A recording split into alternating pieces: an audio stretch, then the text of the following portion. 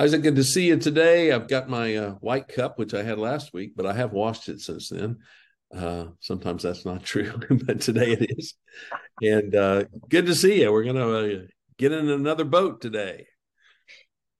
I hope at some point in time we can like bring the Woods and the Word getting coffee like on a tour of your house and they can just see all the coffee cups like all over the place. And Right. it just doesn't matter if they're clean or dirty. Like you're putting coffee in them. That's it's getting the job done. There's one in Um the microwave right now, I'm sure, with yesterday's coffee. oh I forgot. yeah, that's a great there was a growing up in the Wood household, you go to use the microwave and pop it up, and more often than not, your coffee mug would be sitting in there with coffee in it that you'd put in to heat up in the afternoon and completely forgot that it was there. Right. And so I'm trying looking to heat up as a high schooler, looking to heat up a corn dog or a hot pocket, and there's a cup of coffee sitting in there. Right. Almost every time. Pretty much. And the joke was that you guys would come home from my funeral and open the microwave and there'd be a cup of coffee. Yeah. Yes. Still might be the case. It could very likely happen. Very likely. Yeah. We're But very color coordinated today. we are. We don't study ahead, folks. We don't plan, No. just so you know. No. Yeah. So Amanda and Felicia would probably dress us differently, but they trust us to do this. So Yes. well, today we're in a boat, and this theme that we've been talking about is lessons learned in the boat with Jesus. But what happens when he's not in the boat with you? Can you still learn something about Jesus? And so in today's story, and we're going to do this in two parts. Part A, he's not in the boat. Part B, he gets in the boat, but before that, somebody else gets out of the boat, which is all very interesting. So, but let me read the passage that we're going to talk about today. And it's very interesting just how it begins. We're in Matthew 14, picking up in verse 22. Immediately, he made the disciples get into the boat and go before him to the other side while he dismissed the crowds. And after he had dismissed the crowds, he went up on the mountain by himself to pray. When evening came, he was there alone, but the boat by this time was a long way from the land. The footnote says 3 or 4 miles, maybe. Beaten by the waves, for the wind was against them. And in the fourth watch of the night, he came to them walking on the sea. But when the disciples saw him walking on the sea, they were terrified and said, "It is a ghost." And they cried out in fear. But immediately Jesus spoke to them, saying, "Take heart, it is I. Do not be afraid." So he puts them in the boat. He makes them get in the boat. What's just happened? Why is he shooing them away here? What's going on? Yes, that's what I'm drawn to in this passage this morning is this idea of transition. Mm-hmm. Um, because the passage right immediately before this, and they use the word immediately here. So you're connecting these sections fairly seamlessly here. Right. The section before this was Jesus feeds the 5,000, right? So Jesus is out, he starts preaching, all these people come, a lot of people come. The disciples go through the miracle of feeding the 5,000 where they don't have any food for them. But a boy has Sack. couple loaves of bread and a couple fishes, and then Jesus feeds 5,000, which probably more like 10,000 people with just those things. So he's multiplying food for these people. So that's a miracle. And at the end of that, so as those people are eating, then immediately he made the disciples get into the boat and go before him to the other side. So, like, think about the disciples at this point in time. They're still trying to wrap their head around what's going on. Because in another gospel, here, and they all ate and were satisfied, and they took up 12 baskets. So the disciples went and picked up the overflow of the miracle. Right. Right. There were leftovers. And then immediately after that, Jesus says, "Now leave." And it's like you can picture them being like, but let's talk about this. Like, what just happened, Jesus? What's going on here? This is great. Let's go interview these people and make sure they know what happened here. Because maybe they don't all they couldn't see necessarily what was going on. Right. They might think, oh, it was nice of the disciples to plan this all out. He's like, no, Yeah. let's go tell them about Jesus here. And he says, no, go. Get in this boat and go. Right.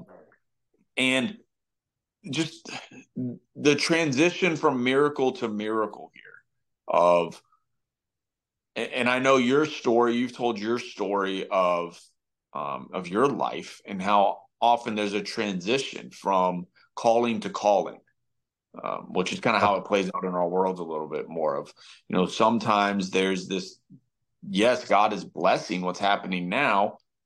God just fed the 5,000 and now it's time to go to something else. And so, Right.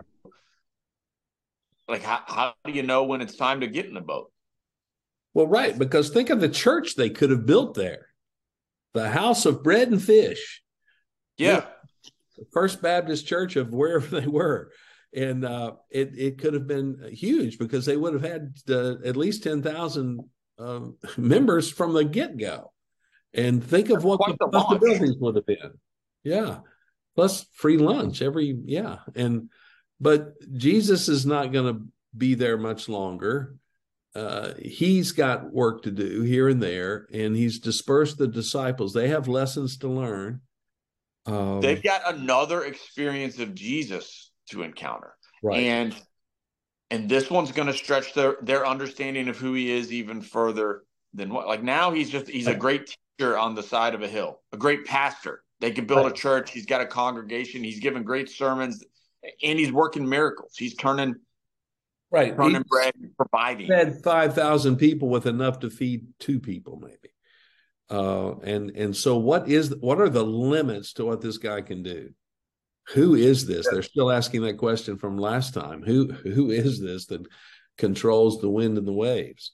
They keep getting stretched, but the answer to my question of when do you know when it's time to leave is when Jesus tells you it's time to leave.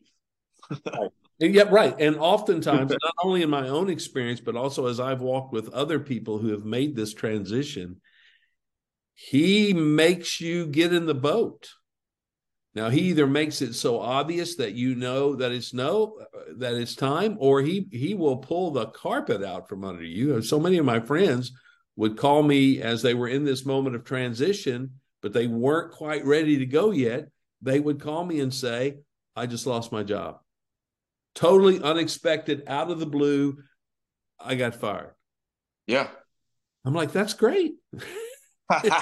Don't you get it? Don't you understand what that means? That means you go now. Yeah. I'm like, what do you mean great? That's not great. I just lost my job. I said, no, but that job was holding you back.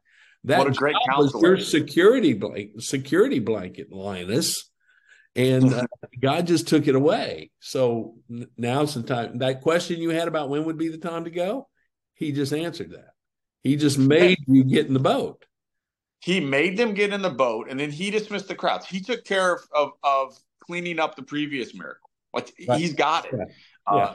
He took care of that, and then so there's these times in life where you don't see Jesus in your boat, where you feel, and so they go get in this boat.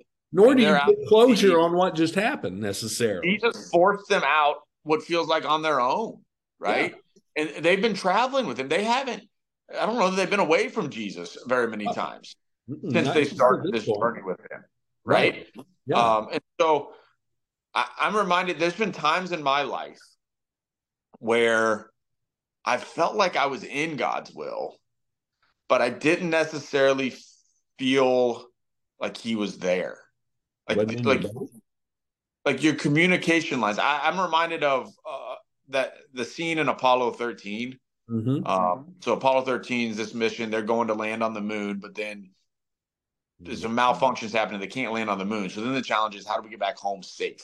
But there's a scene where they decide they're going to slingshot around the moon and use whatever the physics term is for that, the gravitational pull of the moon, to slingshot them back with enough momentum to get back home, get back to Earth's gravitational pull. Right. But don't try this at plan. As they do that plan, once they get behind the moon, they lose contact with NASA, with Houston, right? And so there's this dead zone period, the silent period where they are on track, but Yes. they don't necessarily know for sure that they're on track and they can't communicate. And Right. so there's a tense moment in the movie where they're waiting for them to pop out the other end, and Right. hopefully they're still on track and they didn't blow up while they were behind the moon. Right. But Spin off out of space. I felt that time at times with God where you're like, I feel like I'm on track, but it's just kind of this silent zone. And so what do you do in those times? What do you do in the silent zones? And the answer is you stay on track. Because Right. if Keep the guys rolling. if the guys in Apollo 13 were like, we can't hear from NASA and we're freaking out, are we on track? Let's take this in our own hands. Start They end pushing up off buttons. track. They never Yeah. pop around where they're supposed to be. Right. Right. So it's important for us to wait to hear from God. And so these Keep doing the disciples, last thing you know he told you to do. Absolutely. he put them in the boat and they were in the boat, and it's getting rough. But this is a similar story now to the one we just read last week, right? Right. Stormy But sea. there's a big difference. Huge difference. They're looking at the cushion in the boat. Jesus is not asleep. There. He's not He's there. not there. No. So now times are getting, the sea's getting rough again. It seems like it's maybe a little less ominous, or maybe they've just learned their lesson. They're not freaking out, thinking they're going to die. Right. But Jesus isn't there. But And it's so- hard. It's hard. The storm is pushing against them. If they're having to work, this could get out of control quickly. But then Jesus shows up. Right. But then Jesus shows up, and I think it's funny. They think he's a ghost. Which, Right. Like, Well, because who shows up by walking 4 miles out in the Sea of Galilee to say hi? yeah, this idea of walking on water is not a thing that has existed. Him showing up is history. not an option as far as they know. So it's Yes. got to be a ghost. It can't be Jesus. Got to be a ghost. That's the only thing that makes sense. The fact that a ghost is the only thing that makes sense. Right. Tells you how hard it is here. Right. Right. But then it's not just that, oh, that must be a ghost. They're freaked out because they're like, what is that? That scares me. And it says even when the disciples saw Jesus walking on the sea, they were terrified and said it is a ghost, and they cried out in fear. Right. So, like, we talk about this miracle of Jesus walking on the water, right? We know it now. We talk about it. When the disciples first experienced Jesus walking on the water, they were terrified. Absolutely. Yeah. Terrified. We're having a hard time out here, and there's something else out here. Yeah. It's probably going to make this worse, not better. So, yeah. Yeah. And so I think there's a lesson there for us to learn. Like, when Jesus puts you in a boat and sends you somewhere. And sometimes it's going to feel, sometimes he's there in the boat with you, and you know that for sure. And you can converse with him and step with him through that process. There are going to be times when he calls you on a mission, he sends you on a calling, and it's not going to feel like he's there with you. Right. He's coming. He's coming. He's coming. And in those scenarios, when he shows up, that may be the scariest thing that you've ever seen. Yeah, because he will show up in a way perhaps you're not ready for. Yes. In order to stretch your understanding of who he is and what he's fully capable of doing. Yeah. And because there's storms happening in their lives. So there's storms happening in their life here, yes. Right? Storms. And Jesus, the storms, the problem that is being created for them is the waves. Right. Yeah. But the boat by this time was a long way from the land, beaten by beaten. So that's the problem. Was against them. If the wind had been for them, they would be doing great. But the wind is opposing them, which is they're being up the waves, and they're so far out. It's like going back's not an option.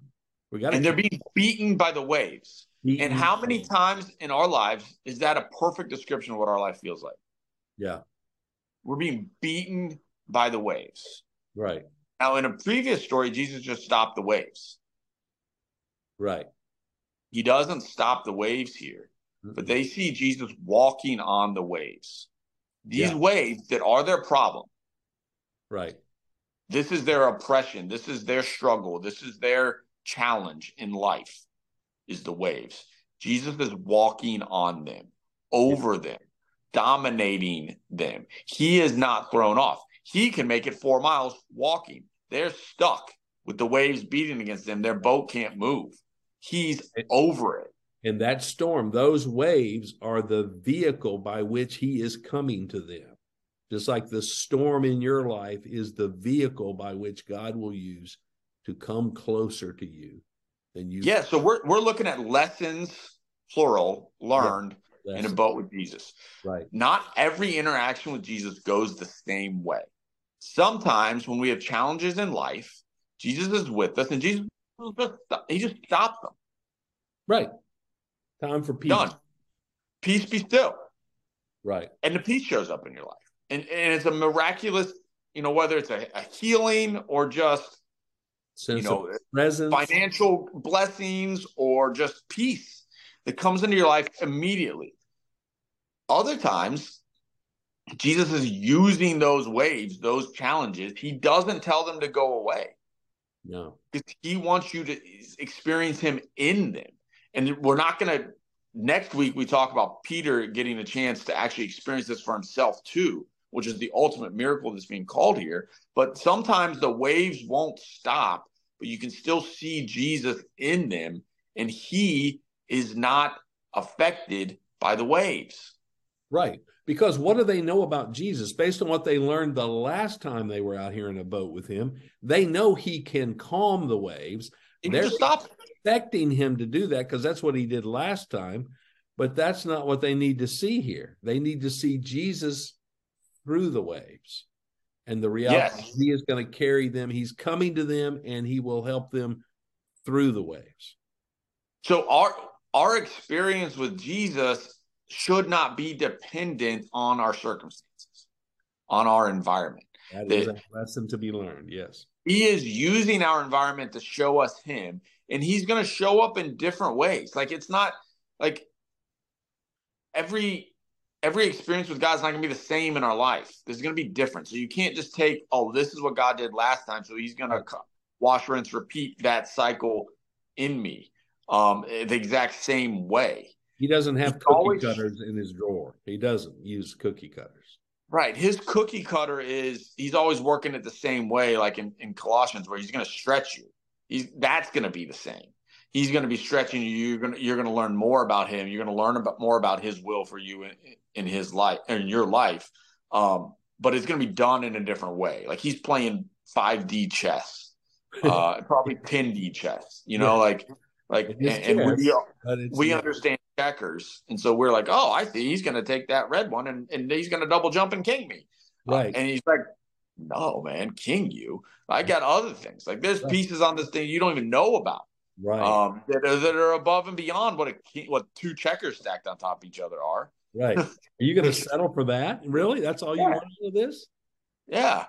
And it's like, but it's different. And so I think that as we walk through the lessons that, sometimes I think it's like you go through a story in the Bible and you're like, all right, so how does this apply to my life today? Right. And so whoever's listening to this, like, you're in a different place in life. Like, some of you have Jesus in your boat, and then last week's message really spoke to you now. But I think all of these stories of Jesus show up in our lives in different ways at different times. And so to be able to go back and look at your life and say, you know what? Wow, that's what was happening then. Or to prepare, like, hey, these different stories of Jesus in a boat, these are going to happen in your life. If they haven't already, they're going to. So to be prepared to look for him when the waves come, when the storms come. Where's Jesus? That should be your first question.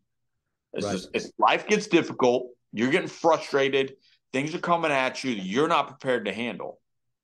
Where's Jesus? Is he in that boat? Or did he send me from somewhere else? Is he coming out on the waves? Like, what is the miracle that he's going to work here? Because he's going to work one. He is coming, and he will show up.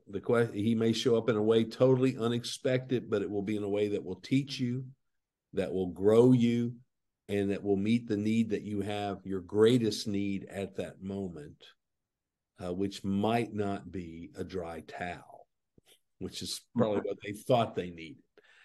And so Jesus' message to you is right here at the end of this passage, verse 27. Because as soon as they freaked out, again, he uses the word immediately again. As soon as they freak out, he says, take heart. It is I. Do not be afraid. Yeah. Waves are still happening. Right. Their circumstances have not changed at all. They've just seen Jesus, and he said, I'm here. Don't be afraid. Which are the two things you need to know most when you're in the middle of a storm. He's here. Don't be afraid. He'll get you. Even when you didn't know he was there. Right. When you didn't know he's there, he says, I'm here. Don't be afraid. Yeah. He's coming. And then this story is about to get real cool for Peter specifically, but for everybody in that boat. Right. And this is, so it's like this passage today was this transition point from miracle to miracle. Because at this stage, when we stop at verse 27, the disciples actually haven't experienced a miracle themselves. They're watching fish. Jesus do another one. They got done eating fish and bread that had been produced from other pieces of fish and bread. Now they're in a storm. They're still in a storm, but Jesus is there. And he says, don't be afraid. And then they're about to experience another miracle that continues to stretch their understanding of who he is. And that's what our Christian life is. Our Christian life is going miracle to miracle. Life with Jesus is going miracle to miracle.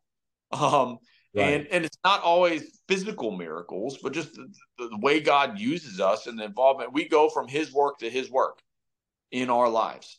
And sometimes there's these transition periods in between those two things that we don't feel like he's with us.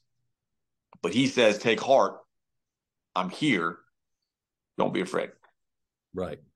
And so he uses these times between the miracles to stretch us and grow us and develop us so that we can more fully participate in the next miracle.